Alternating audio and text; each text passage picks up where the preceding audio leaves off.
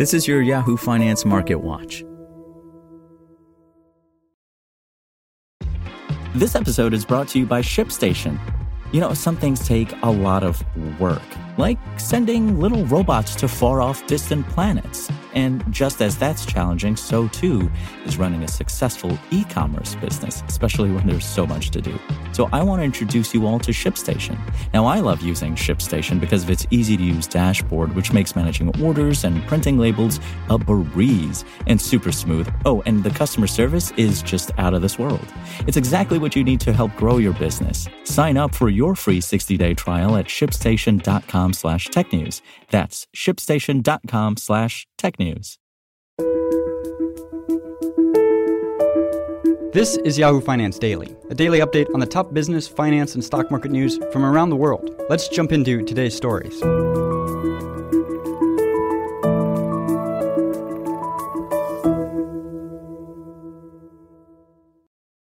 Traders this week are poised to focus closely on Federal Reserve policymakers' virtual appearance at the bank's annual Jackson Hole Economic Policy Symposium. The event, which takes place from Thursday to Saturday this week, is set to serve as a forum for more discussions around Fed policymakers' plans to announce and implement a shift in the central bank's monetary policy stance. Namely, investors have been closely watching for months to hear when officials will begin tapering their purchases of Treasury and mortgage securities, which have been taking place at a pace of $120 billion per month for more than a year during the pandemic. This asset purchase program had been a major policy underpinning U.S. equity markets this year, providing liquidity throughout the economic crisis induced by the virus. But as the economy makes headway in recovering, Fed officials' talk around pulling in the reins on this program has started to increase.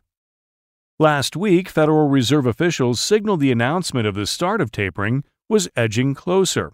According to the meeting minutes from the Federal Reserve's July meeting, most monetary policymakers believed the economy will have made enough progress toward recovering to warrant tapering.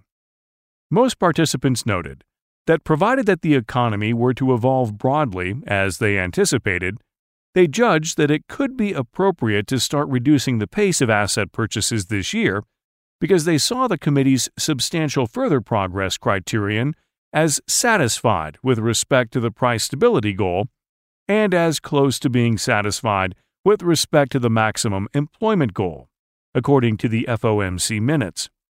But as many pundits have noted, the central bank still has a host of meetings left in 2021 to serve as a platform for further discussing or announcing tapering.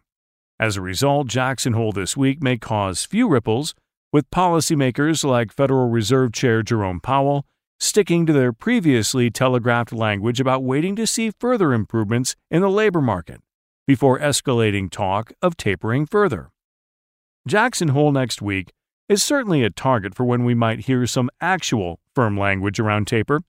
I'm not really expecting much out of Jackson Hole. Garrett Melson, Natixis Investment Managers Solutions portfolio strategist, told Yahoo Finance last week. We're more in the camp that we probably start to hear something around the November meeting. Perhaps they're as quick as December to start actually implementing the taper. But I'm still more in the camp that January is probably when we begin to see a slow taper, probably in the ballpark of $15 billion per month. They're still very, very dovish. They're slightly less dovish, he added, but that's a little semantics at this point. Taper is very well documented and well known. We know it's coming. It's just a matter of timing and really shouldn't surprise many investors out there. As for the ultimate market impact of tapering, if the outcome is anything like the response from the last announcement of tapering in 2023, investors might brace for a momentary bout of volatility and some sector rotation beneath the surface. In 2013, Fed Chair Bernanke's comments about tapering catalyzed a 5-day 40 basis points backup in 10-year yields and a 5% drop in the S&P 500, said David Costin, Goldman Sachs' chief U.S. equity strategist, in a note last week. The initial signal from the taper tantrum ultimately proved fleeting during a year with extremely strong returns for equities. The S&P 500 rebounded 5% in the roughly 2 months following the tantrum, led higher by the materials, consumer discretionary, and healthcare sectors, he added. By December, the S&P 500 had posted a full-year return of 32%. As the Fed reiterated its commitment to accommodative policy, growth outperformed value and cyclical stocks outperformed defensives. Personal spending, income. New economic data on consumer spending and income will also be in focus later this week, with reports on both metrics due for release on Friday. Consensus economists expect to see personal spending slow to just a 0.4% monthly clip in July, decelerating from June's 1.0% increase. Just last week, the Commerce Department's data showed retail sales fell more than expected in July, dipping by 1.1%.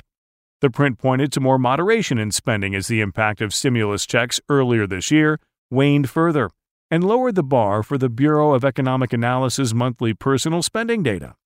Other data has also underscored the slowdown in consumer spending, especially given the recent spread of the Delta variant starting in the middle of summer.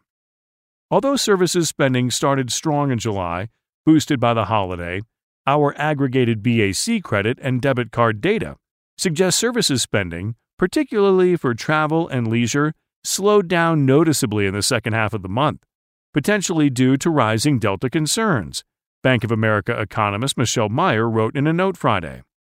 Friday's consumer spending report will also come with data on personal income, which is also expected to have ticked up only slightly on a monthly basis. Economists look for a 0.1% increase in July, which would match the pace from the prior month. Even with the deceleration in income, however, the personal savings rate may have increased as an early round of child tax credit payments helped offset a slowing pace of income growth, some economists noted. The advanced child tax credit payments delivered this month translated into a lower tax burden and therefore a 1% month-over-month boost to disposable income, consequently leading to a rise in the savings rate to 10.0% from 9.4% in June, Meyer predicted. To see the full economic calendar for this week, visit yahoofinance.com. For more live coverage of business, finance, and stock market news, please visit yahoofinance.com. We'll be back tomorrow morning with your daily update. So until then, thanks for listening.